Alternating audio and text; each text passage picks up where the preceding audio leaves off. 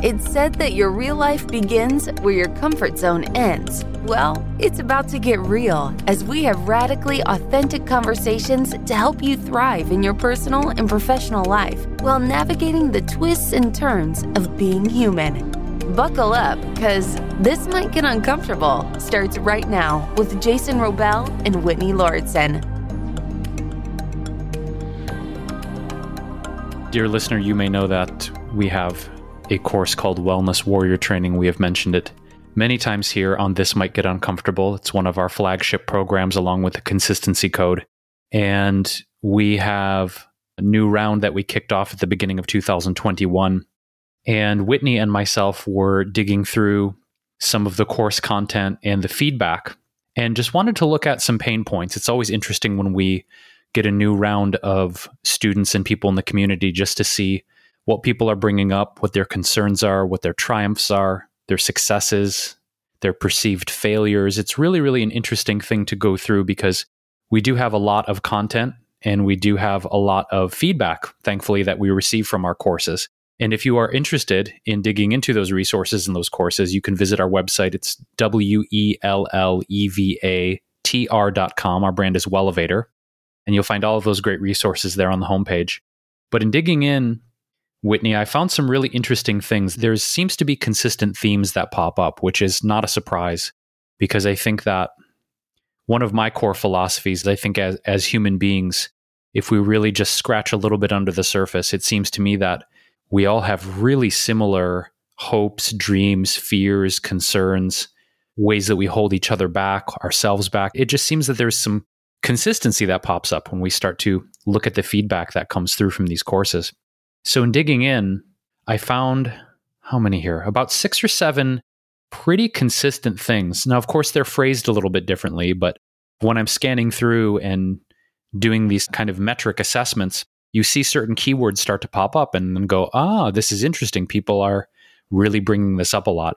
So in today's episode, Whitney and I are going to talk about these things and dig in a little bit, because for you, dear listener, this might be something that resonates with you as well. As we dig through these assessments, dozens and dozens and dozens of them, it starts to feel almost like not a survey. It's definitely not a survey, but when you look at survey statistics and see like 50% of respondents found that they were struggling with X or Y, it kind of starts to have that feel where you see these patterns emerge. So the first thing, Whitney, in this list that really jumped out at me, I think I want to read the list and then you and I can kind of dive in deep to each one. The first thing that really jumped out at me was how many people brought up the concept of self-sabotage. Really, really interesting. They didn't necessarily get into so many specifics, although one thing did come up around self-sabotage, which we'll talk about more, which was they know they need to do better, but they're not doing better. And so they're perceiving that as sabotaging themselves, which I thought was really fascinating. Next thing that popped up was sort of the double-edged sword of gratitude and guilt, the GGs, gratitude and guilt about doing well in their lives right now, whether they're doing well financially, doing well in the stock market, doing well at their jobs. Maybe they've just been employed throughout the entire pandemic. But this sort of seesaw between feeling really, really grateful for that abundance and employment, and then also feeling guilty because they know how many people are suffering. I thought that was really fascinating. A lot of people brought up fear of failure about starting something new, a new job, or taking a chance on their dream, or starting a business, or pivoting into something brand new because what they've been doing during the pandemic isn't working anymore and they're afraid of failing. The next thing that got popped out to me was the distractions by social media, which is really not a surprise. It's something that you and I have discussed at length here on the podcast in many different episodes, the myriad dimensions of our interactions with social media as we move forward as a human species. So people using the word distractions and wanting to get new tools to not be so distracted. Another big one that came up a ton. People want to move, they want to be outside, and they want to exercise more. So I saw I want to move, I want to be outdoors and be interacting with nature, and I want to have more consistency with my exercise regimen. This is something too, this next one, Whitney, that piggybacks on a recent episode where you talked a lot about your non-alcoholic mocktails and your mixology on TikTok. this was interesting. A lot of people brought up that they want to maintain their sobriety and drink less alcohol, which was really fascinating. And it piggybacks on one of the resources we mentioned in that episode about, well, not sobriety, but drinking alcohol and our feelings about that. There was a study that came out that binge drinking is up during the pandemic, and the majority is women. So to see that in our feedback from Wellness Warrior Training was really interesting. And then the last thing that really jumped out at me was wanting to eat less sugar and eat less processed food. It seems that people are really using sugar as a crutch, and they, related to the processed food, Whitney, we're talking about emotional eating, and that seems to be what they reach for. So I think that's what, 1, 2, 3, that's about 7 things that really jumped out that I saw as a recurring theme. So which one do you feel like you want to dive into first? Because we got a lot to unpack here in this episode. Well, I think clearly I'm very interested in the sobriety side of it. And it's actually really reassuring to hear that people are interested in that. I've known that from TikTok, as I talked about in a previous episode that Jason mentioned, which we will link to in the show notes at wellevator.com. If you want to find that episode or any of the resources plus the transcript of this one, that's available at wellevator.com. And sobriety is fascinating to me right now because I guess I associate the word sober with like very restrictive. And I wonder if this is how people feel about veganism, when the truth is that there's kind of different levels of sobriety in terms of why people are doing it and for how long. And is it related to religion? Is it related to health? Is it related to addiction? Like all these different angles that you can look at it, or like reasons for choosing that lifestyle. And it's really opened up my eyes. And so to see this in the context of Wellness Warrior Training, which is so much about our well-being, I'm curious, Jason, how are people talking about sobriety? Do they want to drink less for health reasons? Are they getting specific about it? Or is it just kind of like, this is what I want to do with no explanation? A few comments were around health reasons. And it seemed that there were some comments about just feeling sort of using alcohol to deal with their emotions. There were a few of those that popped up, which I think, though, to piggyback on your comment, because I don't want to let it go, about you wondering if people feel the same way about veganism, that it's too restrictive. I think that's really interesting that people can perceive a certain lifestyle, because being sober absolutely is a lifestyle. We have an upcoming guest, our friend Rinda Laurel, who is a major advocate for sobriety and mental health. And I'm sure she's going to dive into more of the nuances of this lifestyle, because you and I are not technically sober. You and I, Whitney, we've talked about we don't really drink that much, but we're not anti-alcohol. But I do think it's interesting you brought that up about people having potentially the same perception, not just around veganism, but maybe even around keto, or maybe even around paleo or 80-10-10 or whatever particular diet or lifestyle might come up. And the idea of restrictiveness is interesting because, I mean, what does it bring up? A lack of freedom, a lack of choice, a fear of missing out? When you hear the word restriction, or if you associate something with being too restrictive, on a deeper level, what does that bring up to you? Or maybe what feelings does it engender? I know that's a little bit of a tangent, but the idea of restriction to me feels sort of like shrinking and immobile and not able to like move the way I want to when I think about restricted. Well, it's interesting because in general, I don't fully believe in restriction, like unless it's really specific. I think that most of our ideas around restriction are not quite what it seems that they are, if that makes sense. Like, again, sobriety, veganism, keto, on, like we look at those things immediately, start to acknowledge what we can't have. And I'm more of a glass half full perspective type of person. So I will see keto. I'm like, wow, this is great. Like, look at all these great foods I can have and look at how I feel. And I've actually been kind of working my way towards keto-ish. Just for context, I really tend to feel best when I'm eating lower carb foods. And some people get really scared about that. But the cool thing is because I'm making the decisions that feel right for my body. If I want to have a higher carb food, like a potato, I will have it. And I did that right before the podcast, in all transparency. And that's fine. But what's neat about something like keto is that it's a choice, and I can check in with myself and I can choose to perceive it as restrictive or not. Veganism is a little different because there's the whole ethical side. So, of course, it is also a choice, but it's not as casual as my take on keto, which is like, if I'm going to eat an animal product, it has a really big ripple effect versus if I eat a potato on the keto diet, like it's a ripple effect within myself. And that's also what's interesting about alcohol is that it's kind of in between the two, I suppose, where it has a ripple effect within yourself because there's a lot of health benefits to not drinking alcohol. And it could possibly have a ripple effect on other people because our behavior changes when we get drunk, depending on how much alcohol we consume, right?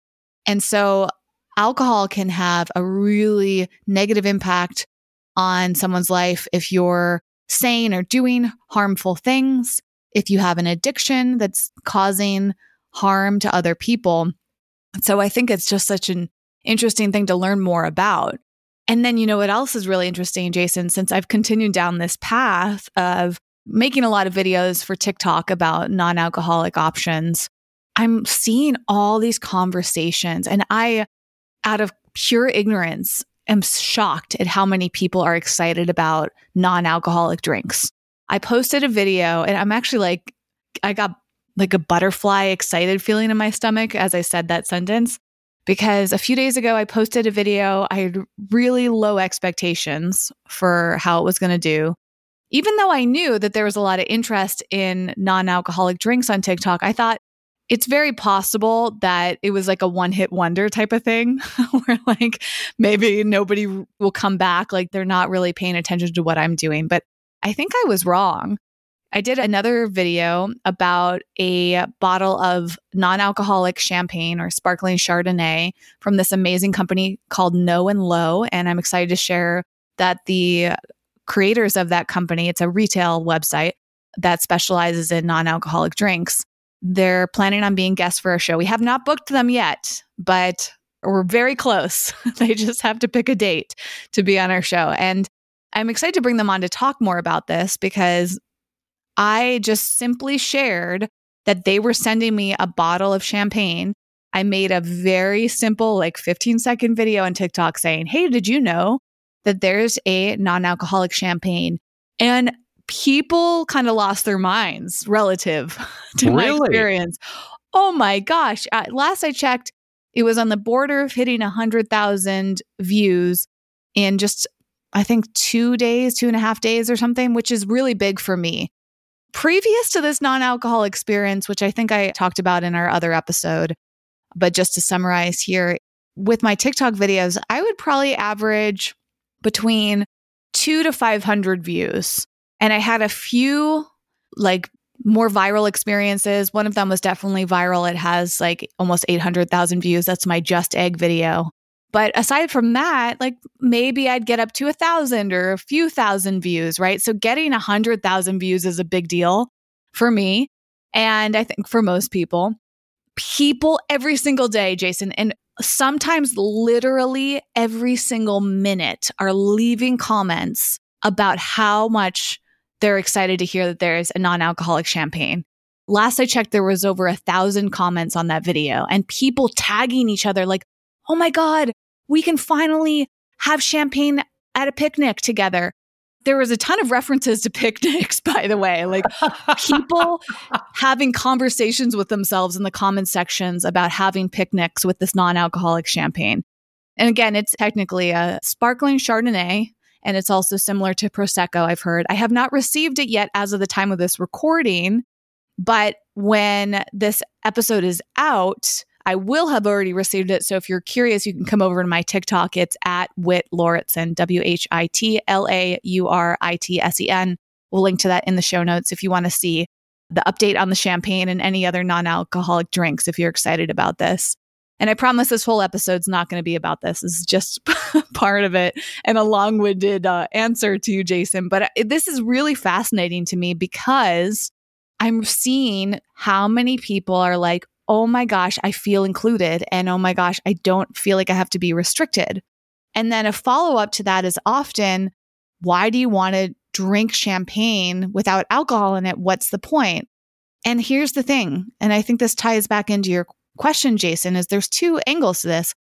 just because you don't want to drink alcohol doesn't mean that you don't like the taste or the experience of it. I mean, a champagne bottle is so beautiful, and it just has that elegance to the shape and to the wrapper and the cork, and that experience of pulling off the cork and hearing the sounds and the smells of it. And I love the taste of champagne. And I recognize that like it's really the taste and the experience that I drink it for. I barely care about the alcohol levels. It's so rare that I'm like, I want to get buzzed or I want to get drunk. I'm doing it for that experience. And so I'm excited to share this with our listeners because maybe there's someone hearing this episode thinking like, oh my gosh, me too. And now I get the health benefits. The other cool thing about the champagne, which is, I think it's called Noughty, Noughty.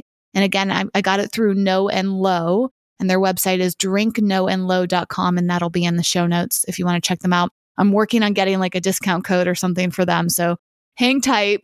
But this drink, this sparkling Chardonnay, is not only non-alcoholic, Jason, but it's certified organic, certified vegan, and certified halal, which is really important to Muslims. So that means that they actually can drink a champagne within their own personal choices. I've also learned through the comment section on TikTok that some Muslims feel very uncomfortable having anything that resembles alcohol.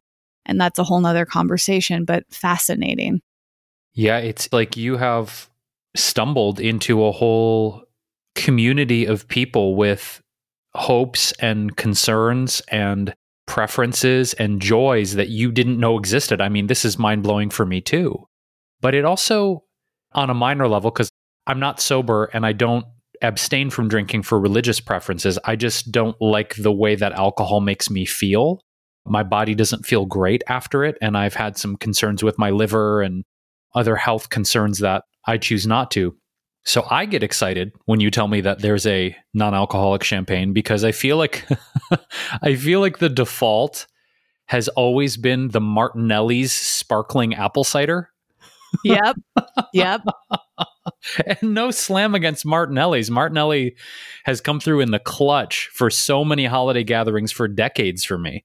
And again, it's not that I won't have a glass of wine from time to time or a shot of Japanese whiskey, but it's so rare. And it's interesting to me that you and I have talked offline and maybe even here on the podcast, Whitney, about the power of finding a really specific niche. And a non-alcoholic champagne that has the same look, feel, taste, sort of aesthetic experience, man, that's super niche. So I can't wait to try this. When you finally get it pointing itself, I want to try a glass of it. Well, then maybe you should plan a time because I'm not going to hesitate. I think I'm actually going to go live on TikTok for the first time. I put out a poll. This is also really cool. I mean, I am so just deeper and deeper into TikTok. And actually, this will tie into a discussion that you brought up too about being distracted by social media. So we can pivot into that. But before we do, I will say that I also put up a post on TikTok with a poll. So similar to how you can do an Instagram with stories, you can have people vote for things. And I just asked, do you want me to go live when I get the champagne and do a live taste test? And hundreds of people voted. And it's just mind-blowing to me because unlike Instagram, I don't feel like I have like this dedicated audience on TikTok, but maybe I do a little bit more than I realized because I was blown away how many people voted.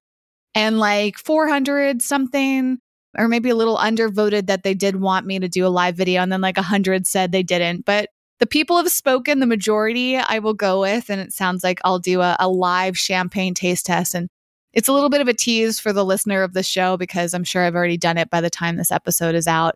However, I will have video content kind of semi-permanent on TikTok. Semi-permanent meaning pivoting to social media. Like, we never know what's going to happen with any social media, and who knows like how long my TikTok account will exist, but indefinitely at this point. So to this, as a transition to talking about being distracted by social media, TikTok, I think, is one of those platforms that intimidates people that don't currently use it because it can feel very distracting. There are also concerns around the privacy side of things, although I think a lot of that has been resolved. the majority of social media platforms have privacy issues, even if we don't even know about it. And then I think the third element of hesitation around TikTok is simply just not understanding the platform and feeling intimidated or unsure about it. But I think let's focus on the distraction side of it. I will say, in full transparency to anybody who does not currently use TikTok, tread lightly if you go on there. It can be incredibly distracting. I have gone through phases of spending minimum of an hour on there, even though the videos average around 15 to 20 seconds. They can be up to 60 seconds in length. You'd think, how could you possibly spend that much time on there? But the videos are so captivating, and the algorithm is designed to focus on like educational or exciting or entertaining content. So you get pulled in and your brain is like constantly being stimulated by that experience. And I think it's really helpful for our well-beings to be very aware and mindful. We've dabbled in this subject matter throughout episodes on the show, so it's nothing new. The other platform that we've talked about recently is Clubhouse. And I would say I'm actually more concerned about getting distracted by Clubhouse than I am about TikTok, because I've been on TikTok for over a year now. I use it as a platform for myself, and I found a good balance with it. Like, I feel like it's not new and exciting anymore. So my brain's like, all right, cool. Like, I can handle this. I can limit myself. I got this covered. But Clubhouse, I haven't quite figured out an energetic flow for it yet, Jason. And I'm curious where you stand on Clubhouse as kind of a follow-up to the whole episode we did about it recently. I think I have to be super, super careful with it, because now that my following is growing every single day, either close friends of ours or colleagues or acquaintances are joining, so I'll open the app and I'll look at I suppose it's whatever the bell is, the updates tab, and Nada joined, and Danny joined, and Adam joined, and blah, blah, blah. And inevitably I'll follow them.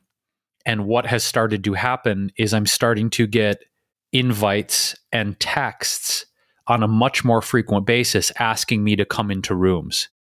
And so it's giving me pause, right? Because I'm being very mindful of opening a Pandora's box in my life, because I'm already feeling overwhelmed on a pretty frequent basis with everything that's already on my plate in terms of 3 email inboxes and all of the social platforms, you and I doing the podcast.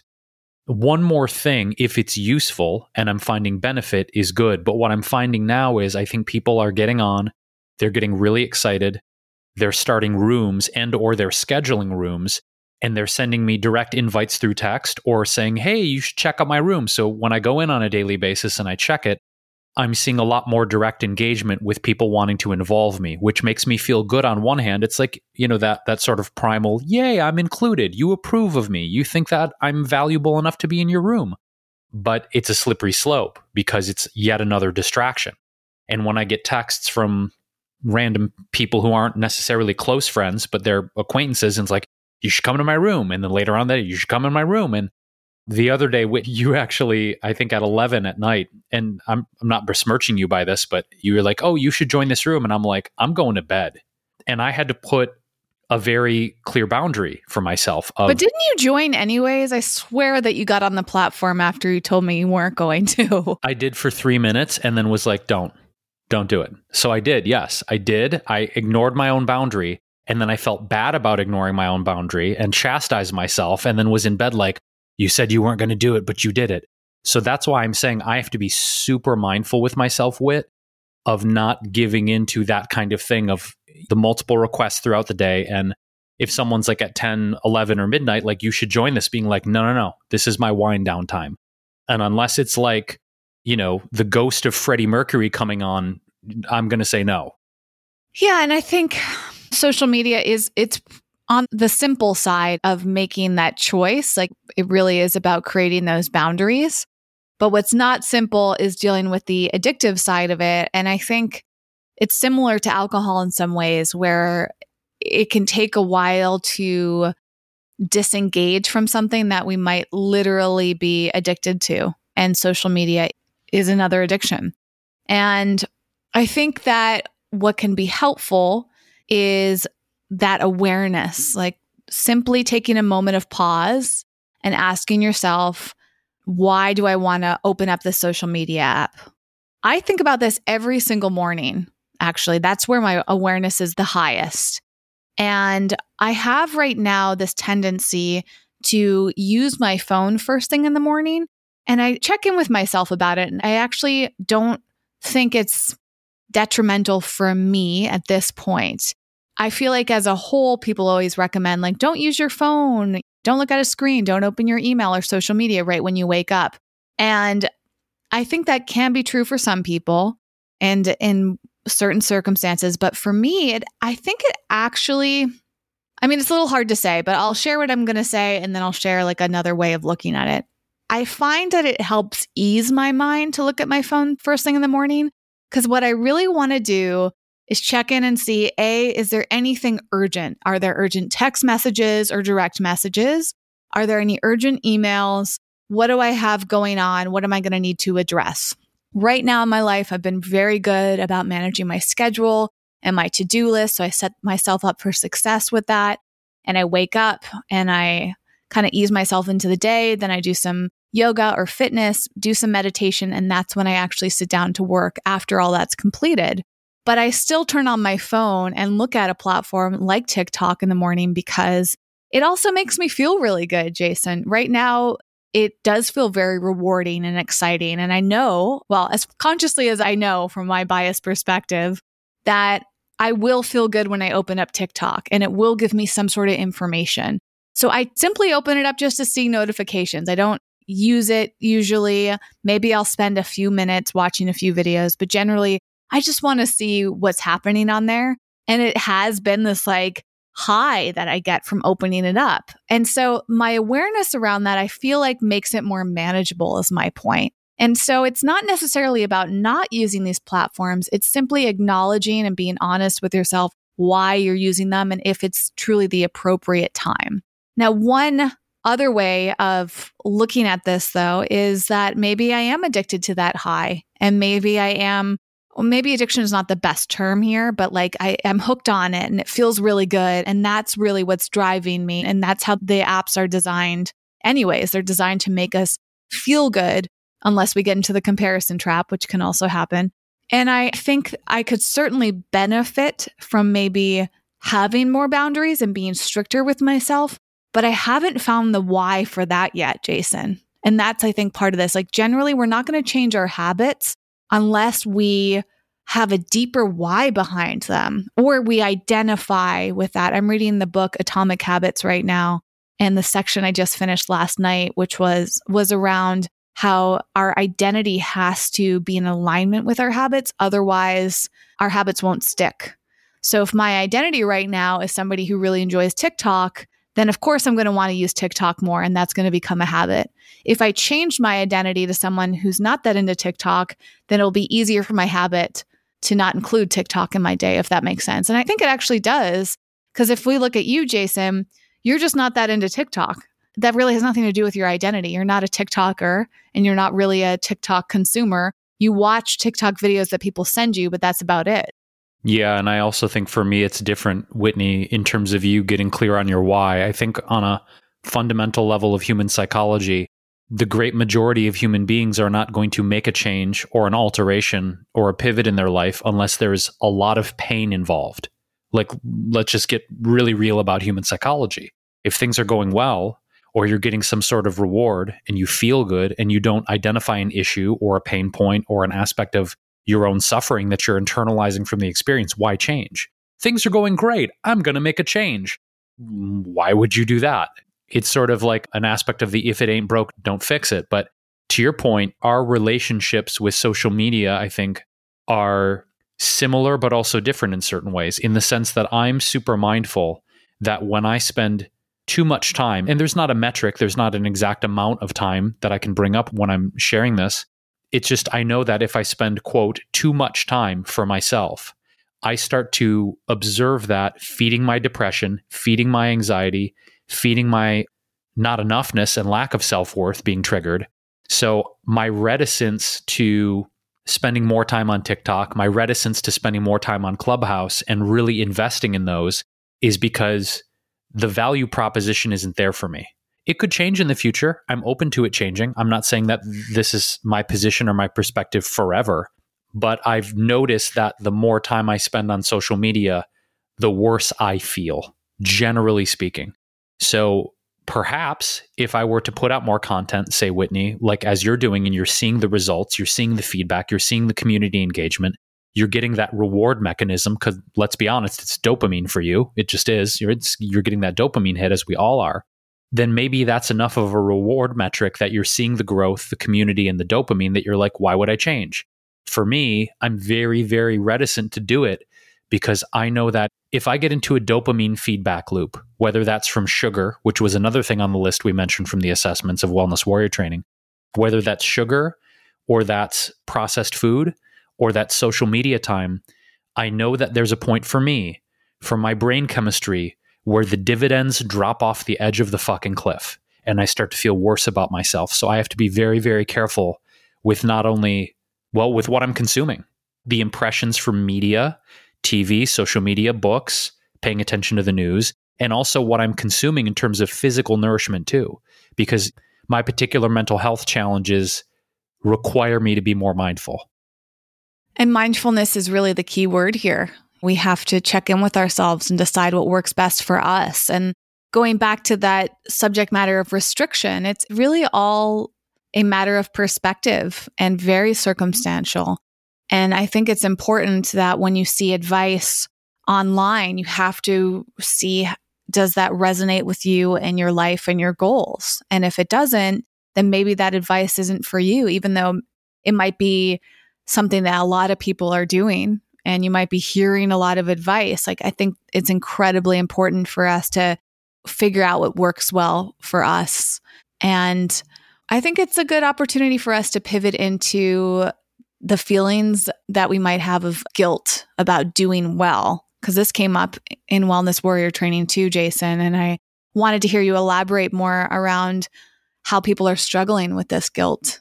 Well, first of all, I think it's an interesting mirroring of a conversation that I had with a mutual friend and wellness colleague of ours. I had a really great conversation with her yesterday, and she was communicating to me that this exact same thing, Whitney, that she almost hesitated to tell me how well she did in 2020 and how well she's doing in her business now. And I said, why are you hesitating? She's like, well, I feel kind of guilty about saying that I've done really well and my business is doing better than it's ever done, because it's so much of a contrast to so many people that are suffering with unemployment and having to wait in food lines. And she was explaining to me, she's like, so on the one hand, I'm so grateful that I have this level of abundance and I'm probably going to buy a house soon and I'm doing really well and I'm thriving. But I see how many tens of millions of people are suffering and struggling every single day. And I feel a level of guilt for that too. And she almost didn't want to tell me.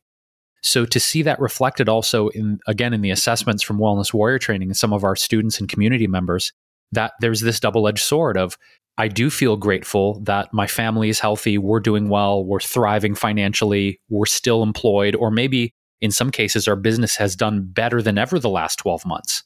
But then contrast that with their level of empathy and sensitivity of looking at people, again, homeless, not able to get unemployment, waiting in food lines. And it's given me an interesting reflection of, I wonder if my sense of perceived guilt is holding me back from doing certain things because I don't want to necessarily be like, oh, Jason, look at him, he's thriving and we're all suffering. It's an interesting psychological thing of feeling grateful and guilty at the same time. Do you find that fascinating, Whitney? Because I think that those contrasting emotions happening simultaneously is really interesting. Yeah, I do think that that's a big issue that's come up during COVID, especially. And I am sure it's been there underlining for a lot of people. I mean, you could even think about racism and privilege. Being white, people feel guilty for that sometimes because they're like, gosh, I have all this privilege and I can't even help it. It's based on the color of my skin and the way that the world operates right now. And that can lead to that feeling of guilt. I think about that often and try to find ways to change that, but also be aware that like it's very selfish to do things just to relieve our own guilt. Instead, I think like it creates a bigger impact if we maybe use our guilt as inspiration to make a change, if that makes sense. Like, okay, part of this is like selfish reasons because I don't like the feeling of guilt, but part of this is like, okay, why is the guilt there? The guilt's there because other people aren't having the same life as me. So maybe I can make a bigger impact as a result of that. And I think that can be motivating sometimes. And it is really interesting, Jason. I mean, I certainly have felt that at times too, when things are going well. Unless I'm talking to somebody else who is also experiencing the same thing, I try to tread lightly because I don't want to make assumptions about them or say something that might trigger them to feel bad. But also, I need to know that they are responsible for themselves and I can't control how they feel. This also reminds me of a really wonderful Instagram post that our friend and another podcast guest of ours, Leanne, posted about what her experience has been during COVID being alone. She had a roommate for some time and then she was living alone. She was dating and then was single. And she's kind of had a lot of fluctuation in terms of interaction with other people. And she described in this beautiful Instagram post how challenging that it's been and how it's actually hard for anyone who is partnered, which is a term that she used, a partnered person. It's hard to know and to relate to people that are single and alone in some capacity. And she's actually not the only person that I know who's spoken to me about this. And she also told me, Leanne, that a lot of people in the comments section of her Instagram post, which we can link to as long as it's still public, a lot of people weren't actually very understanding. For example, partnered people were commenting like, oh, I can totally relate to you. And she was like, no, you can't relate to me because you have a significant other right now, or you live with someone, or you have a roommate. And how it's really hard for us sometimes to understand each other if we're not in the same position. Just like I will never truly understand what it's like to have a different color skin, to be a different race, ethnicity, background, and I'm maybe even a different religion, right? Like there's only a surface level understanding I can have because that's not part of my life experience. And you can only learn so much by reading and listening and studying something. There's still a level of understanding that will truly never be there. And I'm so glad that she brought up this conversation because I think that we need to be very mindful about how we speak to one another about our experiences during this time. And we need to manage our own guilt, but also take responsibility for how we communicate with other people and not assume that we can relate to them, if that makes sense. Yeah, this is something I was actually thinking about last night, was how friends and family members of mine who have never experienced clinical depression or suicidal ideation, or I suppose type of anxiety that I have, offering support in ways though they don't know what it's like. And that's difficult because I think on the one hand, there's this deep desire for us as human beings to relate, to say, I get you, I understand. There's a connection. It's a craving for connection, really. But if you don't have a direct experience of the thing and you're trying to support, it's a slippery slope for me. Because as you said, Whitney, if you're trying to relate to someone who has a different skin color, a different religion, a different sexual orientation, their gender assignment is different, their particular cosmology, what they have chosen, who they are, or maybe they didn't, it's just their genetics and what they were born into.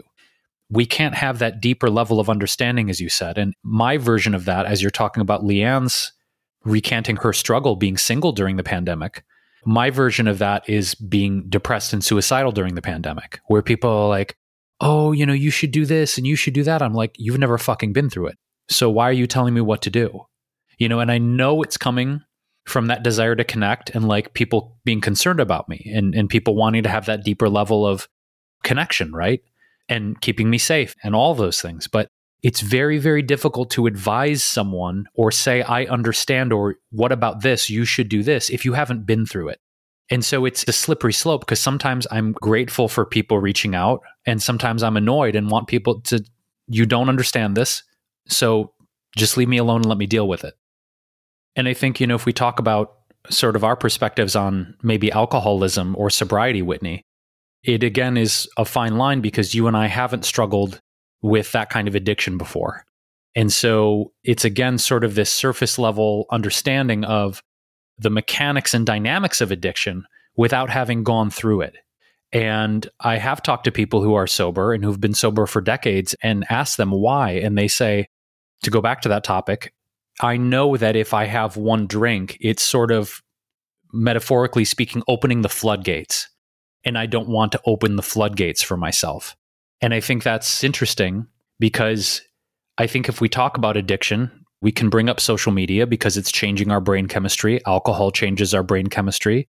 And one of the big things on that list that people mentioned, to go back to it really quickly, is eating too much processed food and sugar, which I have definitely had a struggle with that in terms of handling my emotions around just wanting to not be in that kind of emotional pain. And if I have the salty chocolate covered pretzel, it's salty, it's sweet, it's sugary, it's crunchy. And on that note, from a psychological perspective, it's really interesting. And we'll link to this in the show notes. There's been some studies done that crunchy food and the act of crunching something with your jaw, the mechanical action, Whitney, of crunching down on a crunchy snack, it actually provides a sense of relief. There's something about crunching down with our jaw on something that does provide a sense of emotional relief. And I find that so interesting because when I'm emotional and I reach for something and I'm just kind of like getting to the bottom of the bag, it's usually not like pudding. It's usually something crunchy. And I do feel better for a little while afterward. It doesn't let go of the pain. It doesn't mask the pain. It doesn't eliminate the pain for me. But if I have a salty, sweet, crunchy thing for an hour or so, I do feel better. Again, that's another thing I have to be mindful of. And with our students and community members, that's something, again, that they're struggling with because it's come up in the assessment. And I'm wondering for you, Whit, is there a particular food, if you're feeling difficult emotions, that you tend to flock toward? I mean, certainly chocolate plays a big role. I'm trying to think because I often experience this hormonally certain times of my cycle. And I think I'm a little bit more lenient with myself on those days. So chocolate's definitely a big one. What else would be? I like potatoes, but it's funny how my feelings around potatoes changed a lot after doing keto for a while because I was really into potatoes for a very long time. I mean, in all forms. And a long time meaning like 10, maybe 20 years, like just like loving French fries and potato chips and baked potatoes and fried potatoes and hash brown, like any form. They're very comforting food.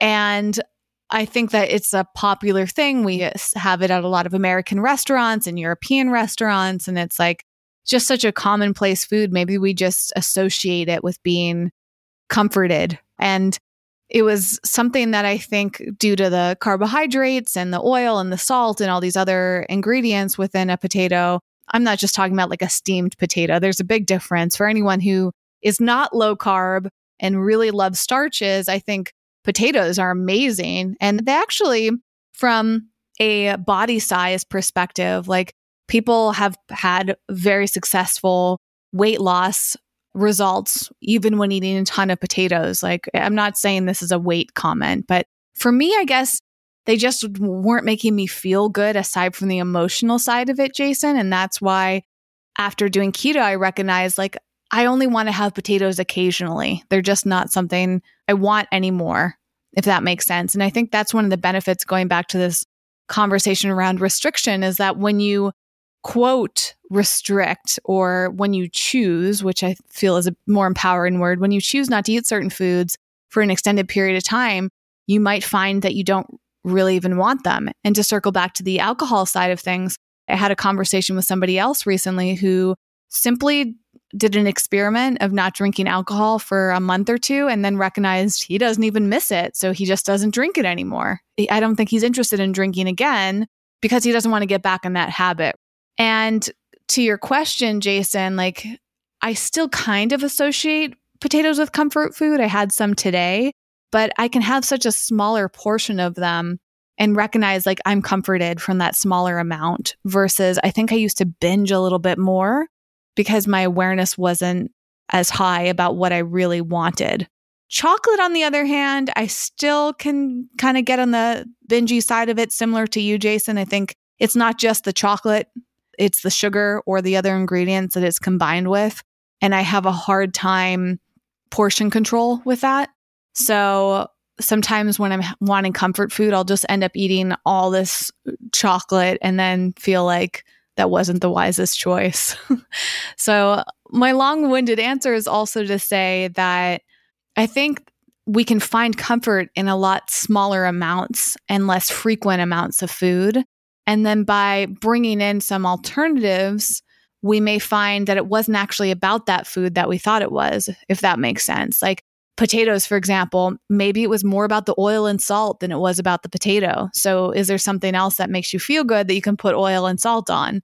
Or if you're someone who's trying to avoid oil, as many people are, maybe you just wanted the fat content. So what if you ate some nuts or some high-fat food like avocado or coconut instead and realized, ooh, your body just might have been craving fat.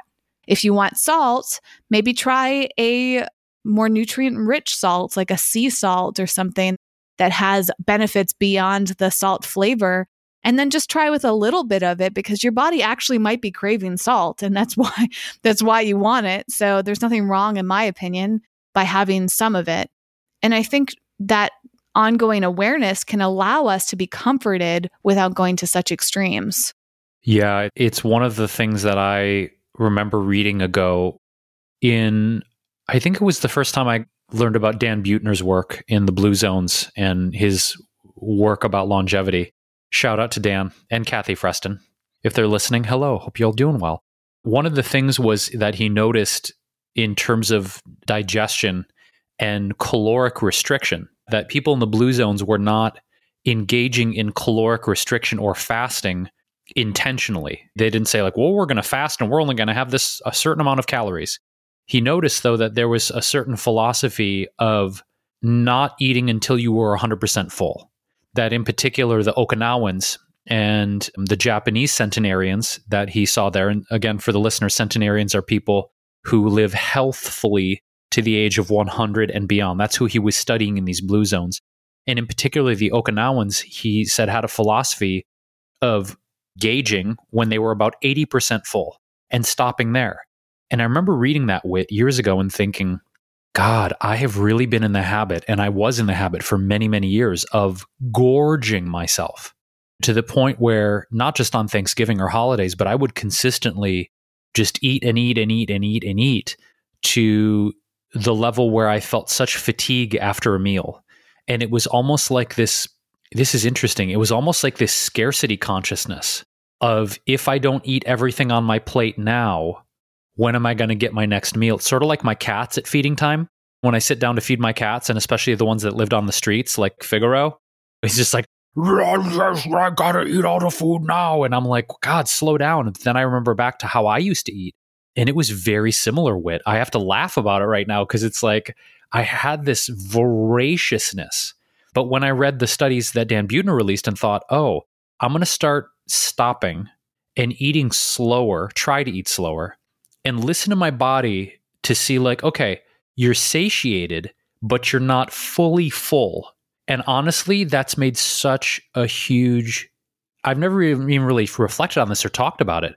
It's made such a huge difference for me in not gorging myself to the point of just feeling, I don't even know, dilapidated after a meal, just like, oh, I can't do anything. And I don't miss that feeling. I will do it every once in a while. We mentioned holidays. Holidays tend to be the time where sometimes I'll default to that and just eat and eat and eat and eat and eat and feel like shit afterward. But I don't like the way that makes me feel. So it's interesting you bring that up in terms of our relationship to food. That's been a huge, huge pivot for me, is not eating myself into oblivion. And, I can relate to that as well. I remember being a kid, and I actually have this very strong memory of being at camp. I went to horse camp. I think was that the only official camp I went to? I did like a weekend camp experience with my school. They did for each grade. You got to go to this multi-night sleepaway camp with all your classmates, which was really fun. But I think aside from that, I went to a 2-week long horse camp because I rode horses growing up and had a pony. It was called Pony Camp in New Hampshire. And I went to this and it was like this really kind of posh upscale camp. Looking back, I'm like, whoa, that was quite the experience. But anyways, I have this memory of eating there because I believe that we were served food buffet style. It's such a fuzzy memory, but I remember being there and wanting to go back for seconds and like something around. It's one of those memories that like I've never really verbalized before. So I'm struggling to share this, but I just remember feeling like I wanted more. And I don't know if it was like traumatizing or maybe it was a moment where I started to have more awareness, and somehow that experience like got lodged in my brain for a time when I was thinking about wanting more food and either not being able to have it or like being able to have it and noticing, like, I think I was like rushing through to eat my food so that I could go back and get more, something like that. And I don't know where that came from. It certainly didn't begin with that camp experience. I think that camp experience was like one of the times early in my life where I identified it, if it makes sense. And just that scarcity mentality of like, this food is so delicious, I would really love to have more of it. And I had this habit for a while of enjoying the food so much and eating it quickly because it tasted so good. And then because I ate so fast, I still wanted more when I finished my plate and then felt sad that there wasn't more to have. Or I got into the habit of eating really quickly because I was anticipating that I would want more, right? Like maybe at that time, I was probably like 10 years old or something like that. I didn't realize that it takes some time for our brains to realize that we're full. So we still want more food, even though our body doesn't even need it. And so I was like in this weird habit of like, oh, I got to eat really quickly so I can go back more because I want to have more pleasure. It's fascinating. Yeah, it is. And it's sort of like this deeper examination of what's motivating us. You mentioned pleasure. I mentioned this idea of scarcity of when is my next meal going to come? And so I better eat everything and eat as much as I can. And it's really interesting, Whitney, you brought up buffets because what flashed on me was, and this is very specific, I went to a yoga retreat 10 years ago at Kripalu in Massachusetts, actually, and was there for, I think it was a weekend retreat. I was there for maybe 4 days. And in addition to yoga and meditation classes, they had this unbelievably delicious buffet with vegan food, vegetarian food, Ayurvedic food. It was so good. And I legit, Whitney, would go back for thirds and fourths. I was like a human vacuum cleaner because it was so, it was like, it was so good I couldn't stop myself. And yet it's this really clean, really healthy food. You know, there's nothing processed in there. It wasn't heavily salted, but you and I have an inside joke, which we're not outing, about kitchery. And there's this place in Massachusetts called Deborah's that has like the best kitchery. But this kitchery and this Ayurvedic food they had at the Kripalu retreat was on par. It was so scrumptious, Whitney, that I'd get done with a yoga class. I'd be sweating my ass off in yoga, doing my pranayama, doing my meditation, and then I would just shovel this food down my gullet. And it's like, okay, is this actually healthy? You just did an hour and a half of yoga and meditation. You're in this totally zen, peaceful state. And then you walk in the lunchroom and you see this buffet, and all of that zen and all of that peace is like out the window, and you're just raw, just ravenous. So that contrast was so interesting. And it brings up, I think, one of the last subjects of the list I want to touch on for this episode, which was the first one that popped out at me in the assessments, which was how often the term self-sabotage came up. And I bring it up as a compliment to that idea of doing this yoga class and being in this zen state, and then flipping to this ravenous, scarcity-minded, like, I need to eat as much food as possible.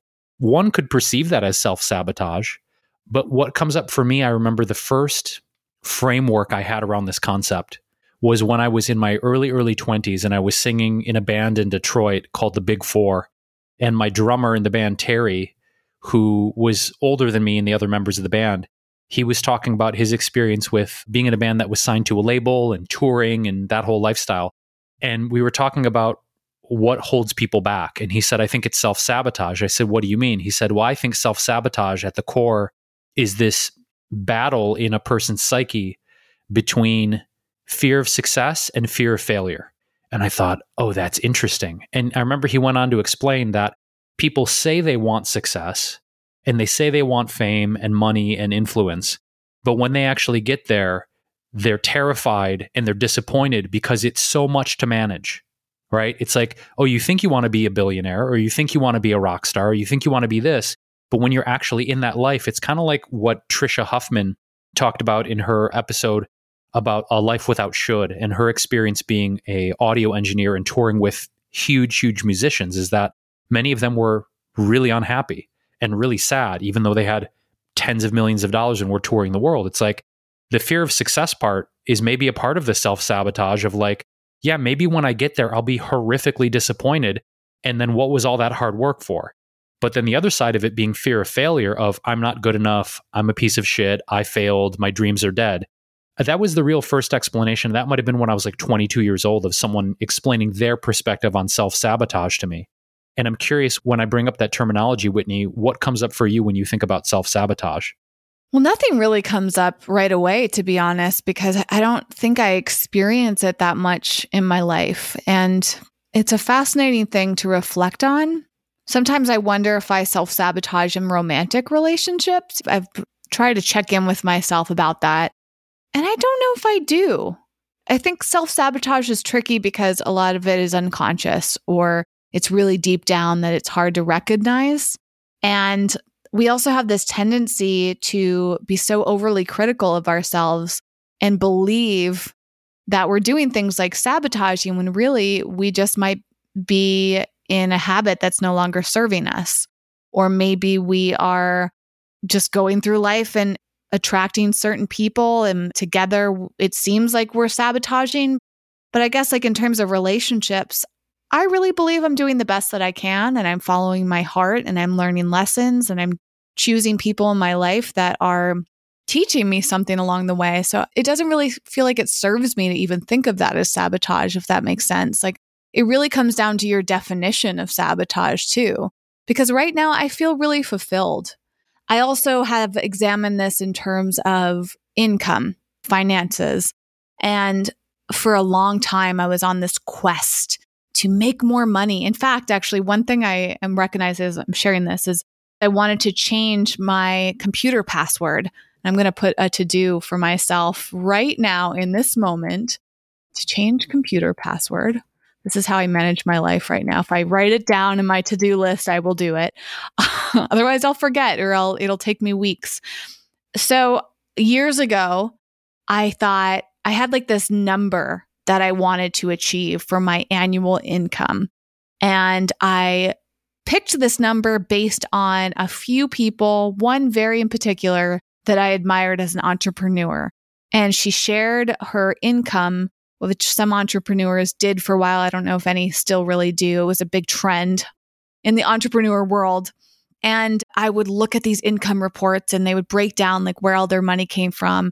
And I was like, oh my gosh, like I'm capable of this too. Like I see her whole strategy laid out. Like she's giving me a roadmap, and if she can do it, I can do it. And I remember like sitting down and like coming up with a plan. And part of that plan was that I was going to have this goal of making X amount of money a year. And if I just focused on it enough, that I would get towards it. So one of the things I did was I made it my computer password. And for years, probably, like 3 years now, I have been typing that password into my computer every time it prompts me to. So much so that now it's like this unconscious thing that they're just like characters to me. They're not like even representing that goal anymore. And it's kind of interesting because I thought years ago that that would work. Like if I just unconsciously thinking about this number every single day, that I will get it. Well, the truth is it didn't work that way for me. Like that strategy did not benefit me much. I think it had maybe some benefits of make me feel positive or focused or empowered, but it didn't like get me closer to that goal in the ways that I hoped it would. And I was thinking the other day that I'm ready to let go of that phrase because I don't even have that goal anymore. Like, I'm just a lot looser about money. I feel more relaxed about it. Maybe it's because I'm feeling more balanced with money at this stage of my life, but I don't want to like make it such a intense experience of constantly trying to make a certain number, if that makes sense. And how this ties into the sabotage question, Jason, is that I had often wondered if I was getting in my own way financially.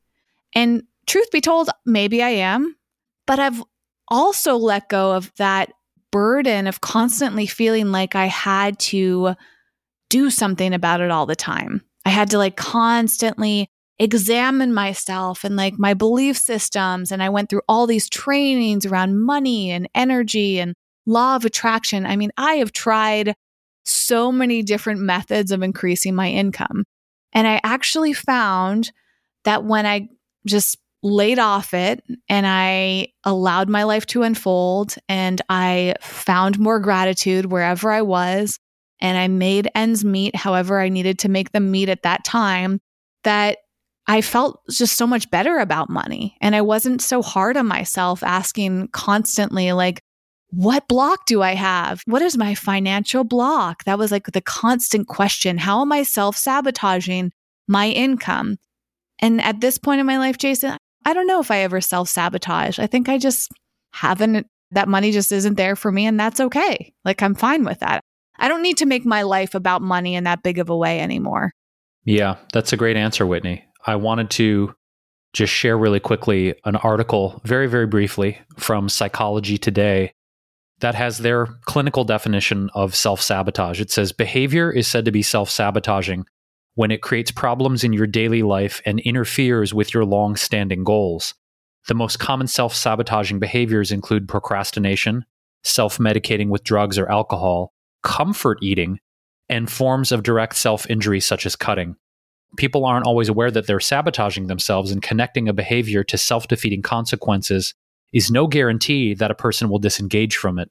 Still, it's possible to overcome almost any form of self-sabotage. There are behavioral therapies that can aid in interrupting ingrained patterns of thought and action while strengthening deliberation and self-regulation. It's really interesting, and it's a longer article. We'll link to it again in the show notes at wellevatr.com, wellevatr.com. But it says, how do I know if I'm self-sabotaging? It says it can be difficult to identify self-sabotaging behavior, especially if the consequences might not immediately follow the behavior, making that connection unclear.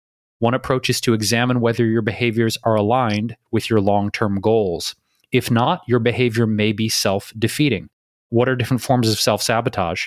Common types we mentioned include procrastination, perfectionism, negative relationships, overworking, finances, time, and change.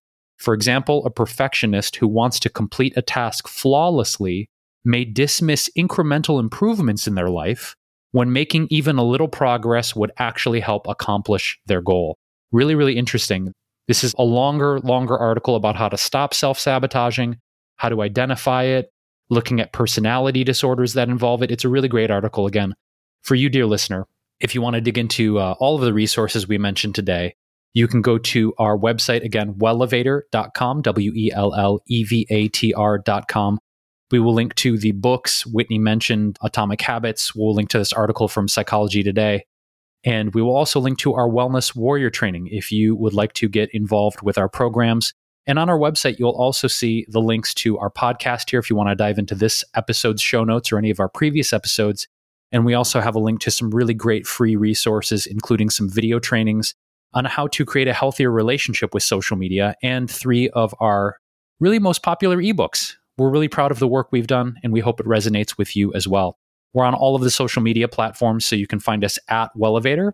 And if you want to shoot me and Whitney direct email, we do answer all of our emails. We don't have a bot. It's Whitney and me answering the emails. It's hello@wellevatr.com. So this was a good one, Whitney. This was juicy. And I kind of feel like ending on self-sabotage is a good one for me to reflect on maybe how that's showing up in my life. It's given me some extra food for thought. So with that said, we appreciate your listenership. We appreciate your support. And we will be back soon with another episode of This Might Get Uncomfortable. Thanks for listening. Thanks for listening and getting out of your comfort zone with us today. For show notes and more high-performance resources to help you thrive, go to wellevatr.com. That's WELLEVATR.com.